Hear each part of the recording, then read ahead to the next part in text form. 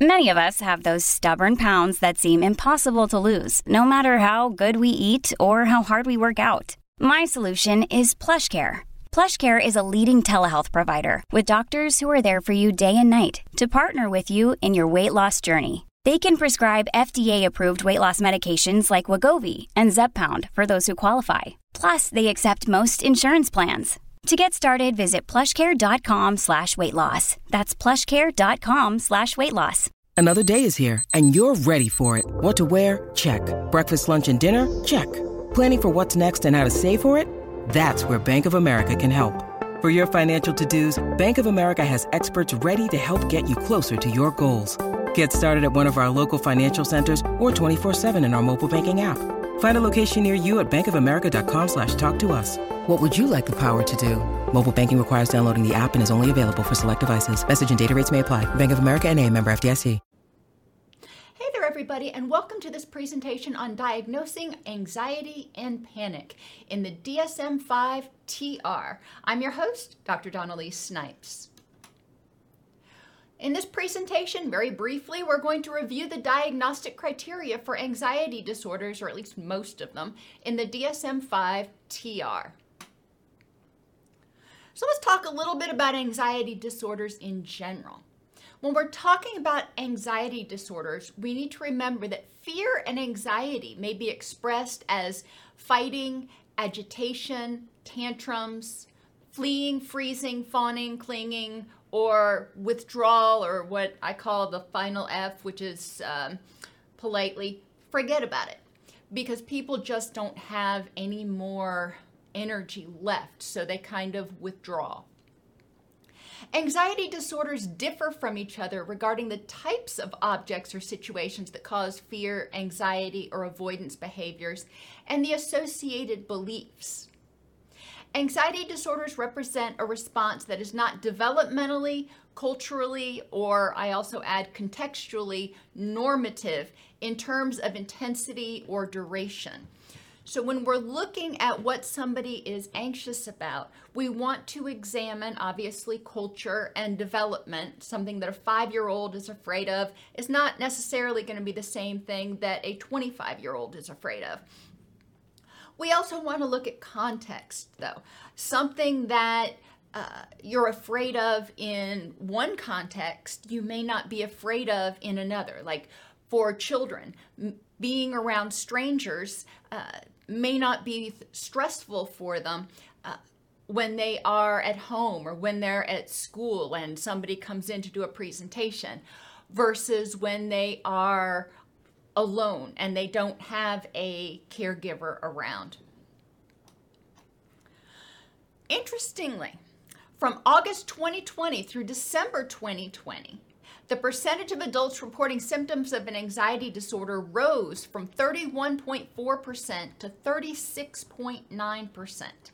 Now, when you go through the DSM and you start adding up the prevalence of these anxiety disorders, it is really hard to get to a number anywhere close to 36.9%. So the numbers in the DSM and the numbers in the National Health Survey don't seem to jibe very well. We also have to remember that during 2020, we were at the beginning of the pandemic. So there was obviously more anxiety. You would expect that. But even the 31% that it was prior to 2020 seems to be higher than what is identified in the DSM. So I think that's interesting. The anxiety chapter in the DSM-5 TR, just like in the DSM-5, is arranged in order of diagnoses which appear in children first. So separation anxiety disorder appears first, and generalized anxiety disorder is down a little ways. Whereas you might expect some of the, quote, more common disorders to be first, but that's not how the DSM is arranged. However, in this presentation, I did put generalized anxiety first. When we talk about generalized anxiety, we're talking about excessive anxiety most days for 6 or more months, and the anxiety is about a variety of things. It's not just about one particular thing like health or an individual or a phobia. It is about a variety of things. The worry, in addition to being excessive for the person's developmental age, culture, and context, the worry is difficult to control. The anxiety, or the feeling of anxiety, is associated with 3 or more symptoms in adults or 1 or more symptoms in children. Feeling restless or feeling keyed up or on edge, easily fatigued, difficulty concentrating or mind going blank, irritability, muscle tension, or sleep disturbance. Now I want you to think about it. Anxiety is part of the fight or flight response. So we would expect somebody experiencing anxiety, would it be experiencing symptoms of HPA axis activation or activation of the threat response or stress response, whatever you want to call it. So we would expect all of these symptoms or any of these symptoms, because when the fight or flight system is engaged, the body is not focused on higher order processing or memory or the concentration. It's focused on self-preservation and protection. The person becomes more hypervigilant because they are trying to protect themselves from threats. They're not able to relax enough to get good quality sleep because guess what? They are keyed up. They're scanning for those threats. Muscle tension. And I've mentioned in other videos, when I used to play tennis, my coach always used to say, don't stand flat-footed on the baseline because it takes more time and it's harder for you to run and spring into action to where that ball's going to be. Now, that is not a threat per se, but the same thing is true for people with anxiety disorders. When you've got that muscle tension, it's kind of like standing on your toes on the baseline in tennis. You are primed and ready to go, and it makes it easier to theoretically fight or flee. These symptoms have to cause clinically significant distress. People can have subclinical anxiety disorder where they have a lot of worry about a variety of things, but it is either not excessive for what they're worried about, or it doesn't cause them clinically significant distress. Overall, they report a decent quality of life. It doesn't interfere with functioning in major areas of their life. And generalized anxiety disorder, as well as all of the disorders, are not better explained by a medical, mental, or substance use disorder. And we're going to talk in the end about differential diagnosis of the anxiety disorders in general, because there's a lot of overlap between the symptoms as well as the differential diagnosis and comorbidities for anxiety disorders. Remember, the difference is often what the person experiences anxiety about and the cognitions associated with that. Diagnostic features of generalized anxiety disorder. Well, this section, as with most of the sections in the anxiety chapter, pretty much just recapitulated the diagnostic criteria and it elaborated a little bit. One interesting feature is that for generalized anxiety disorder, they noted that adults tend to worry about general life things like paying bills and getting a promotion or what's going to happen with this or that or what's going on in the world. Kids tend to worry about their competence, like performing at school or their ability to be competent in relationships. Sometimes they worry about disaster. Now, with coming off of the pandemic, we can probably add that too. But other disasters like hurricanes and fires and floods and those sorts of things can prompt a lot of worry in children and punctuality. Interestingly enough, some children become very concerned about being punctual. And so it's interesting to note that there is a difference in what they worry about, which makes sense because adults have different responsibilities than kids do. And you notice that with the exception of disaster, a lot of these worries revolve around the primary life areas or functions of the person. Kids aren't worried about paying bills or maintaining or parenting or some of the things that adults worry about. Associated symptoms. Well, let me talk about disaster really quick. I'm trying not to go too far off the rails today because we've got a lot to cover. But it's important to recognize that children have a difficult time understanding prevalence and likelihood of things. So when there is a disaster, such as, we've had several in Middle Tennessee over the past 2 years, and a child watching the news or hearing about the news may not understand how close or far away that disaster was, or the likelihood of it recurring. Adults are better able to understand, it's a 1 in 100-year flood, or there's the chances of it happening again are, whatever the probability is, depending on what you're talking about. Children don't understand that. They see it on the news. It feels like, since it's on the news, it's kind of in their house, so it feels like it's right in their space. And it's hard to know when it's going to end or when it's going to happen again, which can prompt them to have a lot more worries about disasters. Parents can help by explaining some of the things to them and explaining to children the probability of another disaster occurring and how that they're safe right now and the steps that they can take. It won't do everything, but it is important, again, to recognize children's different cognitive abilities compared to adults. Associated symptoms with generalized anxiety disorder. Other somatic symptoms that are not as intense as those seen in panic disorder. So we will also see potentially heart racing, clammy skin, rapid breathing, other things, and an upset stomach that aren't specifically indicated in diagnostic criteria, but we know happen when that fight or flight response is kicked off. The prevalence, remember I said if you add up the prevalence of all these anxiety disorders, you're going to be hard pressed to get anywhere close to 31%.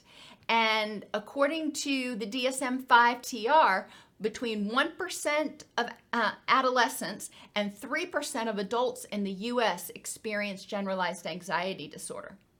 According to the National Center on Health Statistics, in 2019, now that was before the pandemic, 15.6% of adults experienced symptoms of generalized anxiety disorder in the prior 2 weeks.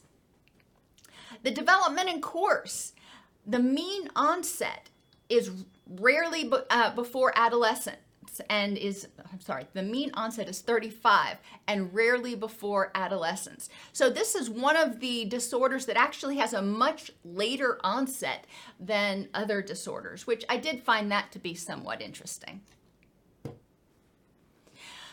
Now we'll move on to separation anxiety. Separation anxiety is the first disorder in the chapter because it tends to be the one that presents earliest, and it can be diagnosed as early as preschool. Separation anxiety is characterized by developmentally inappropriate, excessive, recurrent anxiety about separation from major attachment figures. In order to be diagnosed, the person has to have 3 or more symptoms. It can be diagnosed in childhood. It can be diagnosed in adulthood.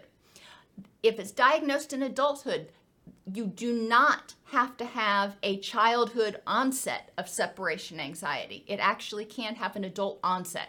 So that is something to remember. Symptoms, 3 or more. Distress due to or in anticipation of separation from home or from major attachment figures. Anxiety about losing a major attachment figure or about possible harm to them. Anxiety about something bad happening to the person, the patient, which would cause them to be separated from an anxiety or from an attachment figure. So they have fears about something happening to the attachment figure causing separation, and fears about something bad happening to themselves causing separation. A reluctance or refusal to go out or away from home because of fear of separation.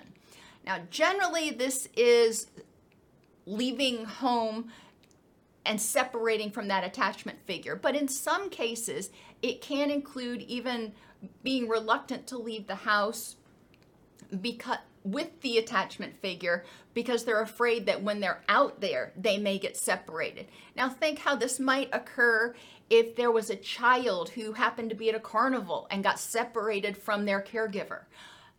That might prompt future fears of separation when in public places.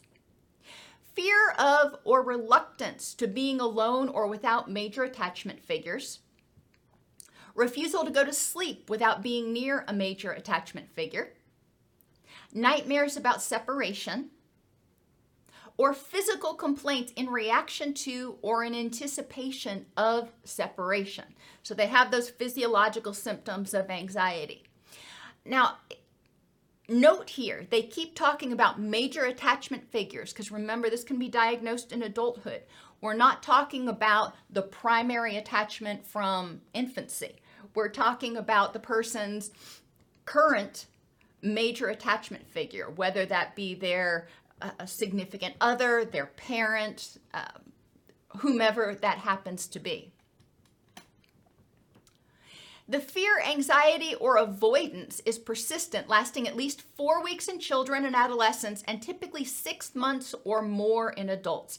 And you'll find that's a common theme, where a lot of these situations or conditions have to last 6 months or more and be causing clinically significant distress for 6 months or more in order to rank a diagnosis. Although the symptoms often develop in childhood, they can be expressed throughout adulthood. It can be diagnosed in adults in the absence of a history of childhood separation anxiety disorder. And as I said, it causes clinically significant distress or impairment in one or more areas of functioning. The diagnostic features section repeats the diagnostic criteria with some elaboration and examples. It's a pretty straightforward diagnosis. In terms of development and course, the onset of separation anxiety can be any time from preschool through adulthood, but generally before the age of 30. So you can have diagnoses of separation anxiety up in through the 20s. There may be periods of exacerbation and remission, although most child onset cases do not experience ongoing clinically significant impairment. I thought that was kind of interesting. Associated features. Now, these are not diagnostic criteria. These are features that are associated with separation anxiety, but didn't rank in the diagnostic criteria. Sadness or apathy. Well, if somebody is perpetually anxious, that HPA axis is going to downregulate some, which may contribute to apathy. If they are perpetually anxious, they may also start feeling hopeless and helpless, which is associated with feelings of sadness and depression. They may have difficulty concentrating.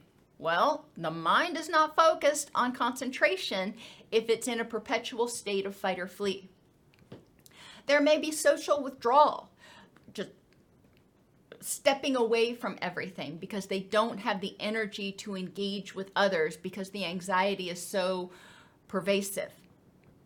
In older children, you may see homesickness or pining when they are away at camp or something like that. Now, obviously, a lot of children who don't have separation anxiety disorder experience homesickness when they're away at camp for the first time.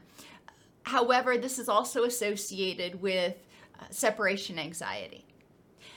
The child or the person may exhibit anger or aggression towards separators. So anybody who's causing a separation between the patient and their major attachment figures may provoke anxiety, provoke anger. Perceptual disturbances. Now, these are not hallucinations. These are when a person is alone, for example, at night, and they feel like somebody's watching them, or they think they see something moving in the shadows.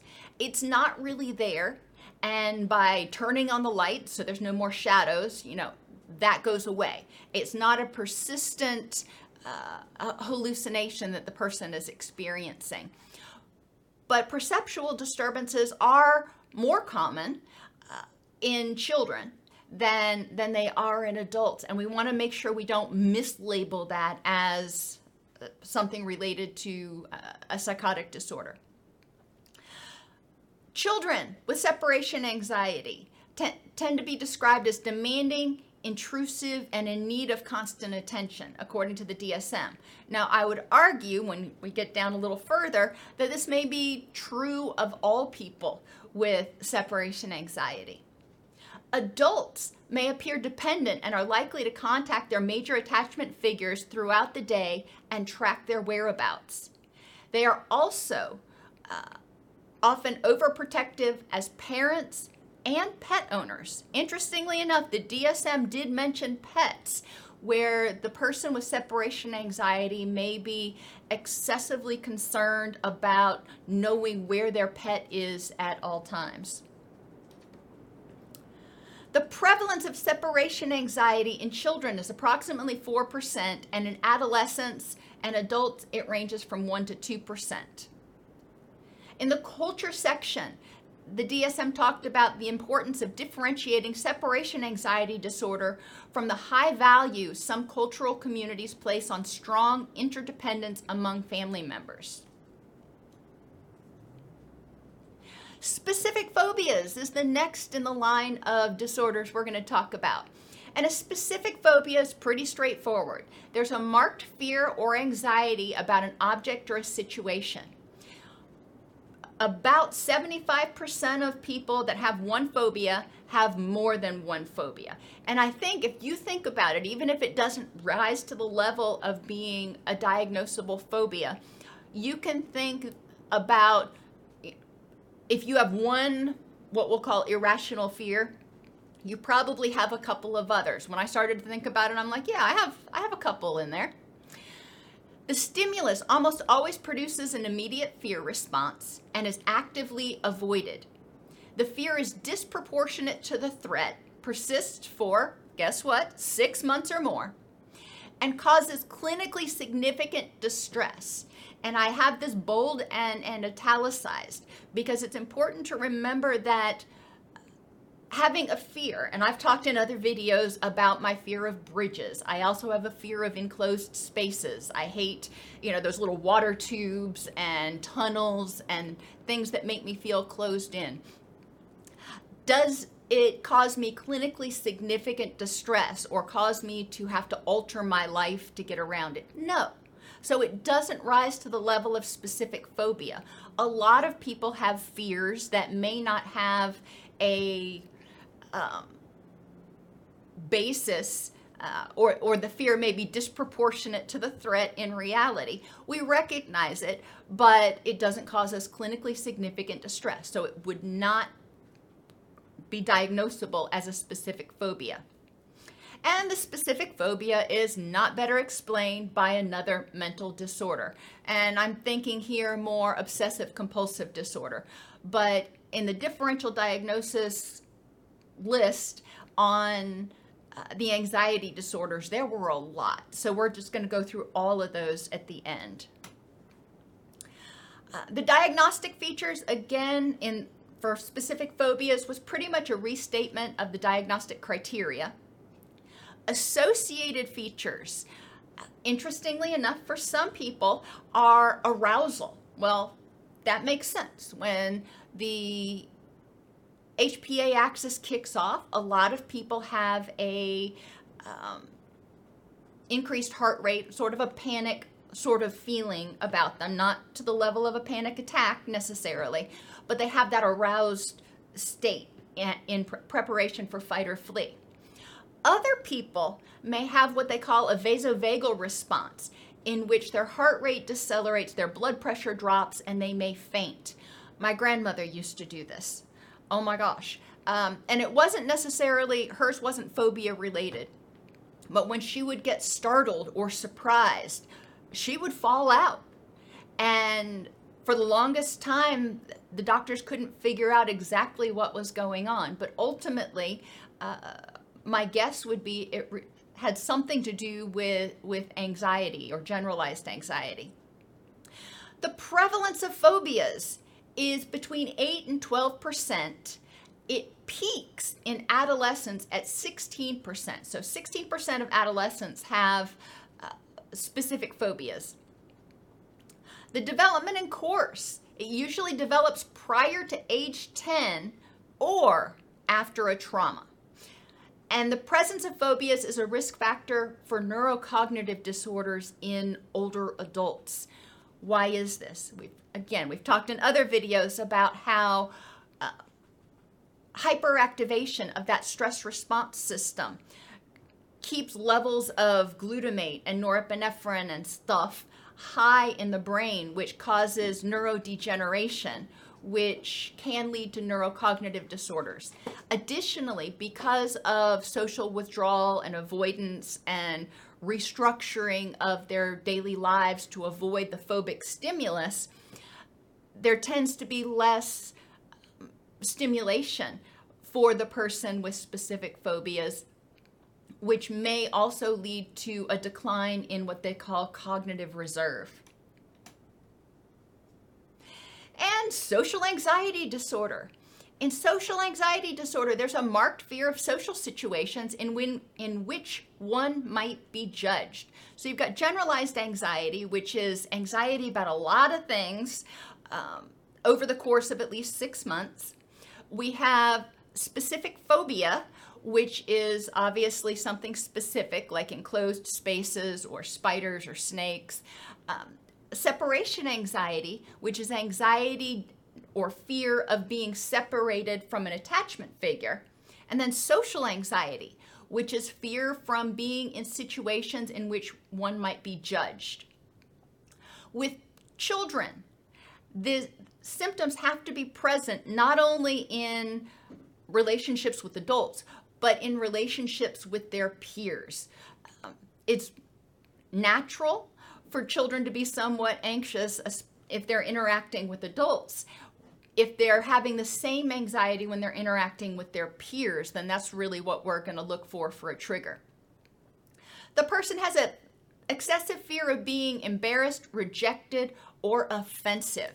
And the offensive seems to be increasing in popularity, or not popularity, in commonality very quickly with Twitter and Facebook and TikTok and all these other things, and trying to be politically correct. A lot of people have developed a level of social anxiety, maybe not to the level of being a disorder, but definitely a level of social anxiety because they fear not saying the right thing, because they fear being canceled. Social situations almost always trigger the anxiety in social anxiety disorder. Social situations are actively avoided or endured with intense fear. And the level of fear is disproportionate to the potential consequences. People may have a high level of fear and anxiety before going out and giving a performance in front of 10,000 people. The level of anxiety for that would probably be different than giving a speech in front of 6 classmates. You see the difference here. But a person with social anxiety disorder, they would have that same level of fear in front of 6 people they knew as opposed to 10,000 that they didn't. Persistence, again, for 6 months or more causes clinically significant distress and is not due to another medical, mental health, or substance-related condition. There is a note that social anxiety disorder can be performance only, and you do want to specify that if it only has to do with giving speeches, performing sports, music, anything like that. The diagnostic criteria features section gave further examples of the symptoms that were identified in the diagnostic criteria. Associated features with social anxiety. The person may be passive or shy. They may want to kind of blend into the wall. They may be somewhat withdrawn because they don't want to be out there in the limelight. They don't want to be in this position where they fear being judged. On the other end of the spectrum, though, there's a proportion of people with social anxiety disorder who are highly controlling of situations. And they may try to control the conversation and control other people in the situation in order to avoid feeling out of control. Use of substances, substance use, misuse, or abuse is often associated with people with social anxiety disorder. And I have parenthetically here, liquid courage. That's what we used to call it back in the day. I don't know if it's what they still call it. But using substances to help temporarily allay anxiety. Interestingly, as alcohol leaves the body, people tend to have an enhanced anxiety response. So using alcohol prior to a social situation may actually end up causing more problems for some people, but that's up to them. Additionally, you may see a worsening of physical illness symptoms such as tachycardia or increased tremor in people with social anxiety disorder. So if they already have something that causes a tremor or a tic, that may get worse. If they already have something that causes tachycardia, that may get worse in situations in which they fear being judged. Now I have here increased pain, question mark. That's not identified in the DSM-5 TR. However, we know that hyperactivation of the HPA axis contributes to, ultimately, development of systemic inflammation and worsening of autoimmune disorders. So I would be interested to see what the actual numbers are for that. And no, I could not find any research that actually compared the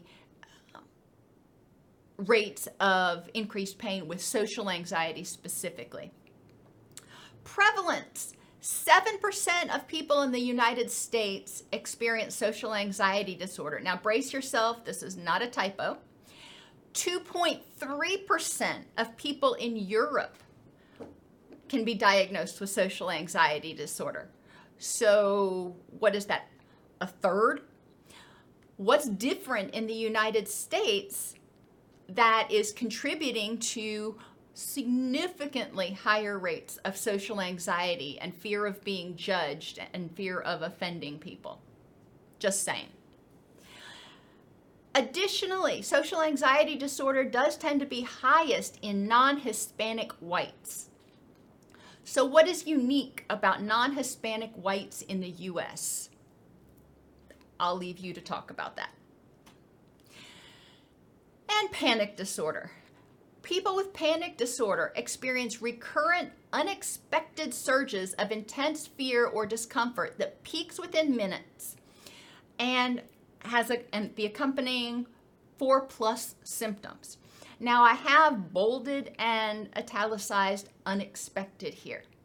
There are expected panic attacks. When you're in a situation in which you've had a panic attack before, when there's a known trigger for the panic attack, that's an expected panic attack. That doesn't count towards our diagnosis here, which, I don't know, seems a little strange, but okay. The panic attacks have to be unexpected. That is, they come from out of the clear blue. And the panic attacks need to be characterized by 4 or more of the following symptoms. Palpitations, which is when it feels like your heart is like fluttering. Pounding heart, or tachycardia, which is racing heart.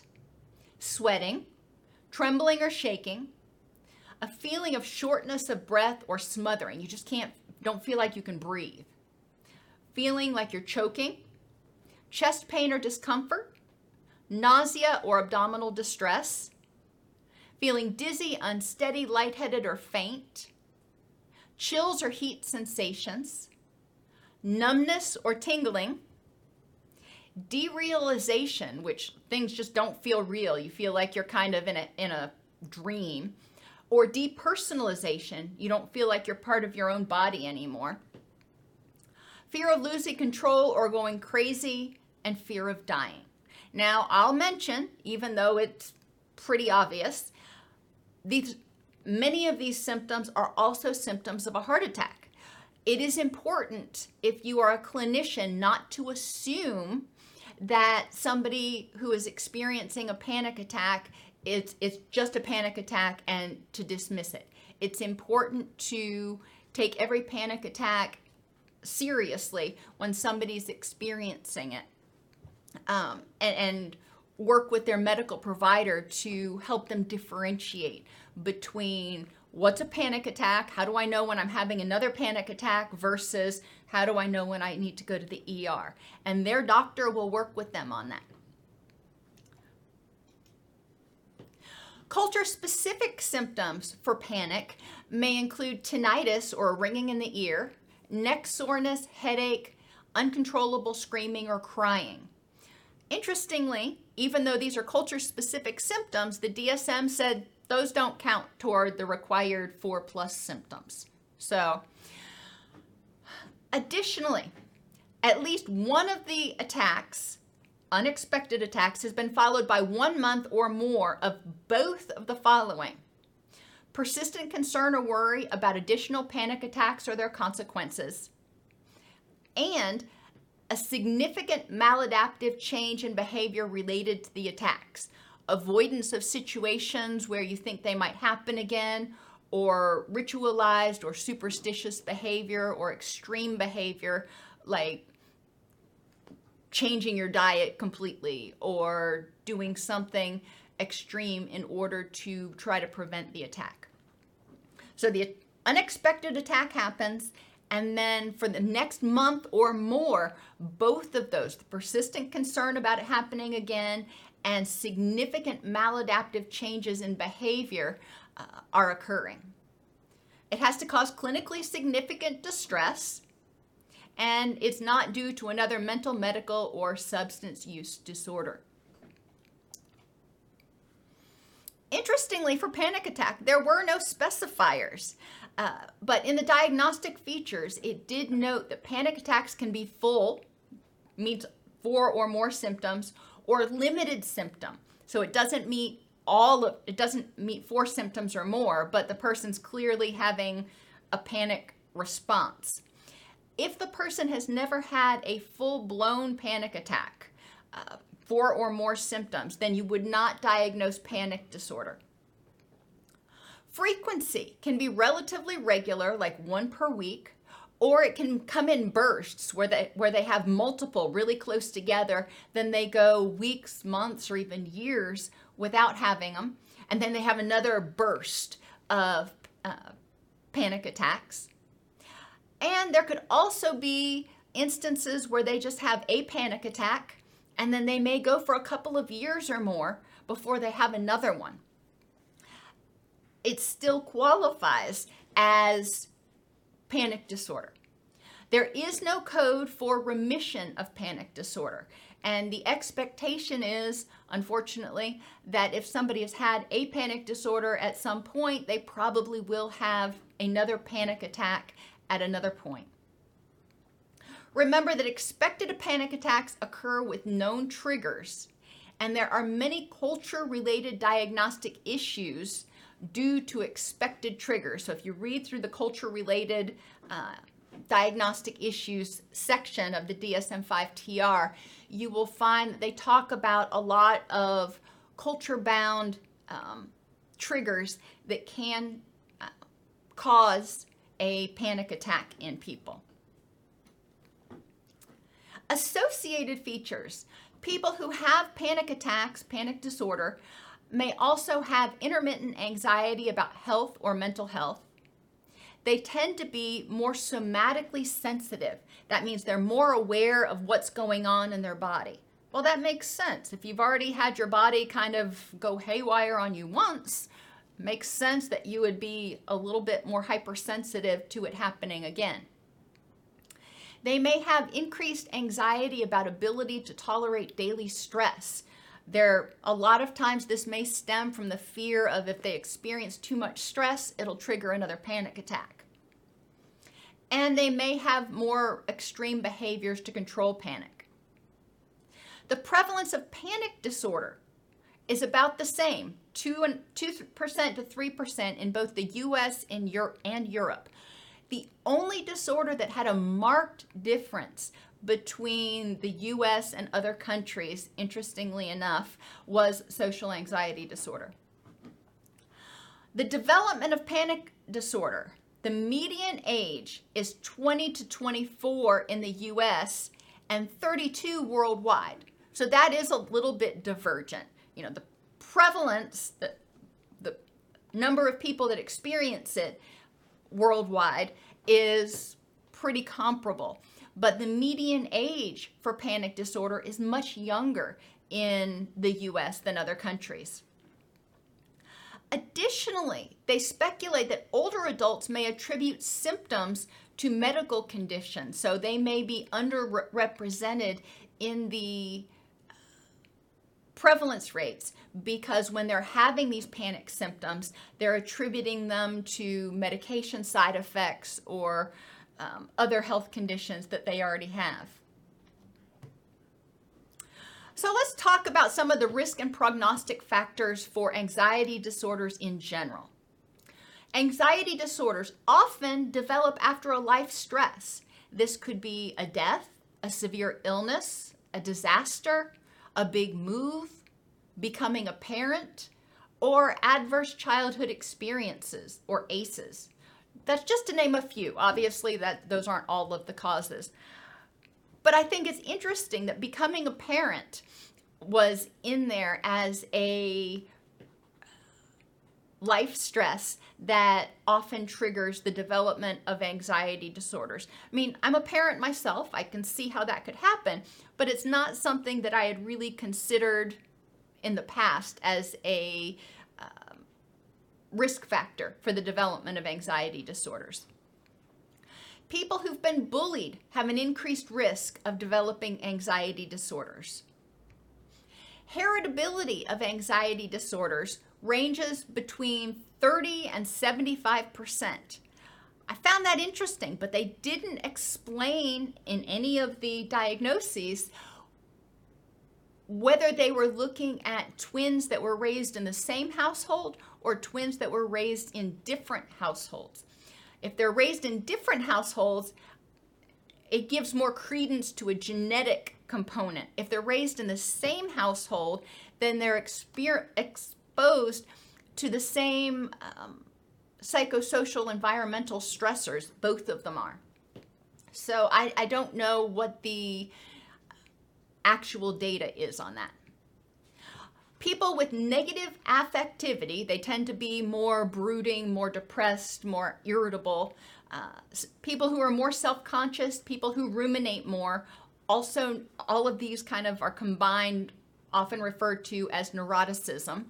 They are at higher risk for the development of anxiety disorders. Attentional bias to threat was noted in generalized anxiety disorder as being an associated feature, but research actually shows that people with any anxiety disorder tend to have a stronger attentional bias to threat, which means they tend to be more hypervigilant. They tend to be more aware when there's threats in the environment. Anxiety disorders, by and large, tend to be much more frequent in women than in men. Interesting, not sure why. Again, my assumption is this is people who are biologically female, and it seems to be consistent across cultures.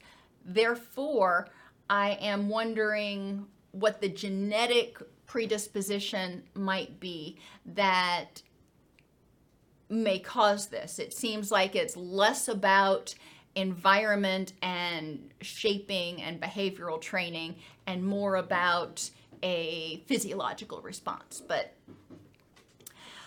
additionally, and these last two were not in the DSM, but I did a PubMed search for risk factors for anxiety disorders, and those who have a more external locus of control. That means they believe that things happen in the world by fate, by chance. They don't have a whole lot of control or ability to change what's going on. Destiny is preordained, etc. People with that outlook, who have a more external locus of control, tend to have much higher rates of anxiety and depressive disorders.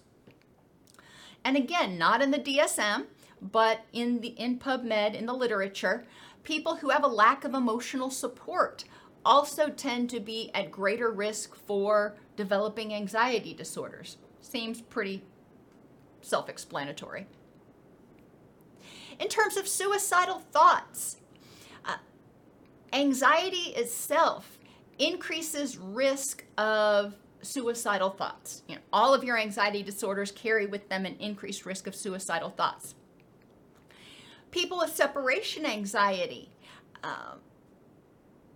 have that generalized anxiety-related increased risk, but people with specific phobias, interestingly enough, have an increased transition from ideation to attempt. In a study that was cited in the mentioned in the DSM, but they didn't say what the study was, they looked at adults, and they found that up to 30% of people who had their first suicide attempt, it was related, they also had a specific phobia, or it was related to that specific phobia. So that's 30% is a big number especially when we're talking about suicide attempts and suicidal ideation. If you have somebody with a specific phobia, we often downplay that because we think it's just a fear of this or a fear of that. But that fear can feel very limiting and oppressive to a lot of people. And again, 30% of them, 30% of people who have attempted suicide also had specific phobia. Functional consequences. Now, I could go on a diatribe about the functional consequences of anxiety disorders. The DSM didn't have much to say about it. So let's talk about some of these. Limited independent activities. This is especially true in agoraphobia and separation anxiety. People who are afraid of leaving the house for fear of being separated from their significant other, or for fear of being separated from their safe place. And people who have social anxiety, who fear being in social situations, may have a lot of restrictions on their life activities and limited activities that they feel safe or comfortable doing by themselves. Not in the DSM-5 TR, but in the literature. Also, the functional consequences of impaired relationships. People with anxiety disorders, maybe because of their restrictions on life activities and their potential need to know where people are and their separation anxiety, etc. A lot of times people with anxiety disorders struggle in their relationships because it can feel overwhelming to the partners. As I mentioned earlier, people with anxiety disorders have higher rates of autoimmune issues. Continuous or excessive levels of stress hormones contributes to systemic inflammation, which will trigger depression or is associated with triggering depression and associated with worsening of autoimmune conditions. And obesity. I thought this one was interesting, but it makes sense when you look at it. People with anxiety disorders who often are restricted in their life activities may feel worn down and exhausted from being stressed out all the time, may not have a lot of energy to do other stuff, tend to be more prone to develop obesity. So that's an interesting functional consequence. Now, differential diagnosis. I told you there was a laundry list of them. Generalized anxiety disorder. In GAD, excessive anxiety is about a variety of things for at least 6 months. Separation anxiety. The worry or the anxiety is about separation from the attachment figure. Okay, that's pretty clear. Agoraphobia. The fear is about being trapped or helpless in situations in which escape is difficult. The fear surrounds being away from their safe place, not being away from a person. They want to be in a place where they feel safe. And it needs to be not specific to one setting. So being trapped or helpless in a situation, I give the example of an MRI. Those closed MRIs, oh my gosh, I can't stand them. I'm terrified of them. But that is specific to one setting. And I'm not afraid to leave the house for fear of being trapped or helpless in a situation. Social anxiety. The anxiety is about being judged negatively. And illness anxiety. And this illness anxiety actually falls under the somatic disorders, but illness anxiety, the worry is about the illness, not separation, judgment, or being away from your safe place. So that's differential diagnosis of your basic anxiety disorders. In terms of other disorders, because there's that criteria not better explained by another mental health or medical disorder, psychotic disorders. People who have hallucinations and delusions may also have anxiety, but their worry or fear surrounds hallucinations or delusions and is not reversed by context or the presence of an attachment figure. So a person with psychotic disorders, if their major attachment figure shows up, that doesn't help them feel more comfortable. If they turn on the light to eliminate the shadows, that doesn't make them feel more comfortable. And the hallucinations are not due to, with psychotic disorders, the hallucinations are not due to something that are actually present. Eating disorders. Avoidance behavior is only related to food and food-related cues, according to the DSM. However, one of the main criteria for your eating disorders is a excessive fear about weight, shape, and size. And it's important to recognize that because people with eating disorders may avoid mirrors and scales and food, obviously certain foods, and that could all be related to their eating disorder. Body dysmorphic disorder. The fears are only related to people being offended by a particular perceived flaw. In obsessive compulsive disorder, the fear is an object or situation as a result of obsessions. So if they start thinking about germs on their hands and they keep thinking about it, then they start developing a fear of getting germs on their hands. So the fear becomes the object of their obsessions, or their obsessions cause what they're thinking about to become a fear. In autism spectrum, the person lacks sufficient age-appropriate relationships and social communication capacity.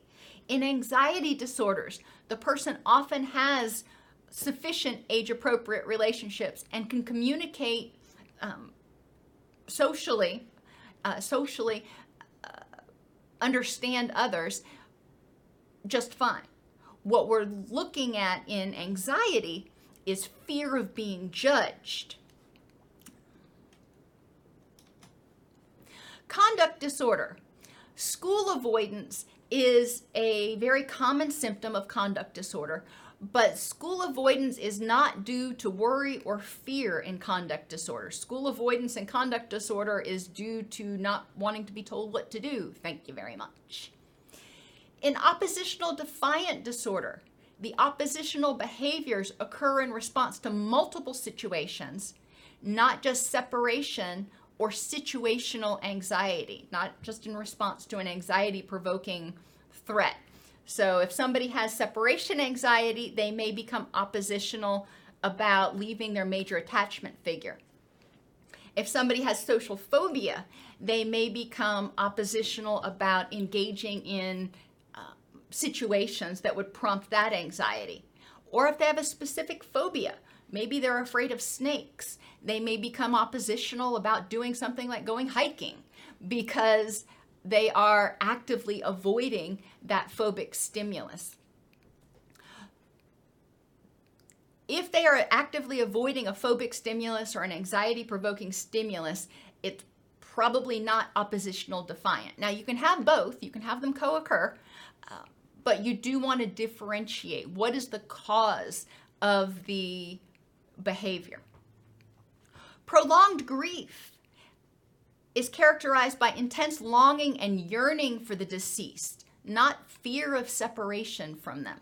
Now, you can have prolonged grief and separation anxiety co-occur.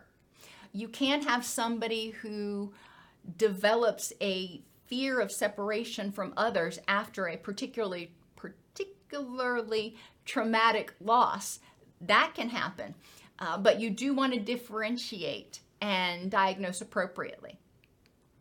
And in depression and bipolar, a lot of people who are in a major depressive episode may have reluctance to leave home, but this is due to lack of motivation and energy to engage and apathy. It's not due to fear of something out there. They don't care, or they don't have the energy.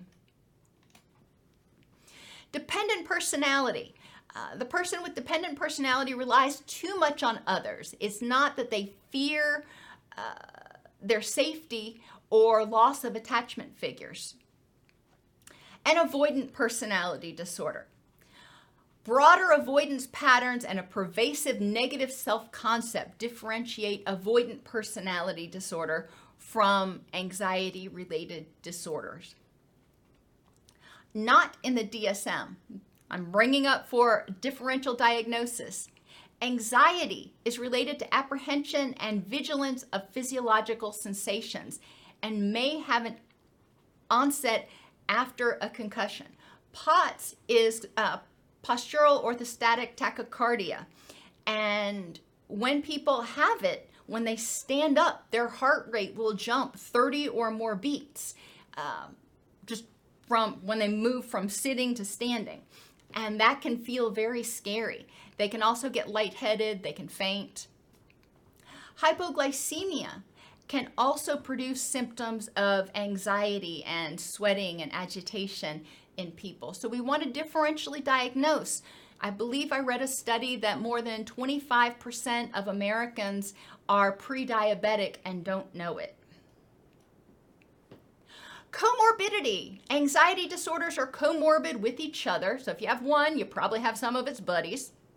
It's also comorbid with depression, bipolar, PTSD, prolonged grief, obsessive compulsive disorder, obsessive compulsive personality disorder, somatic symptom related disorders, so any of your physical symptom disorders, antisocial personality, specifically social anxiety, commonly may co-occur with antisocial, oppositional defiant disorder, and substance use disorders.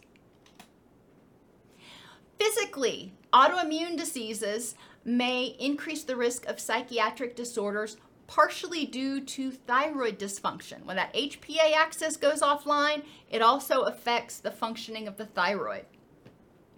Cardiovascular issues like supraventricular tachycardia can also be misdiagnosed and is often misdiagnosed for panic disorder. Hormone level fluctuations, especially extreme hormone fluctuations, can contribute to anxiety-related symptoms, high levels of estrogen or testosterone. Nutrient deficiencies or toxicities, so too much or too little of certain vitamins and minerals, can also cause anxiety-like symptoms. Environmentally, poverty is a high risk factor for the development of anxiety disorders for obvious reasons. And socially, adverse childhood experiences that include abuse, neglect, abandonment, or mental illness in the household are all risk factors for the development of anxiety disorders later in life.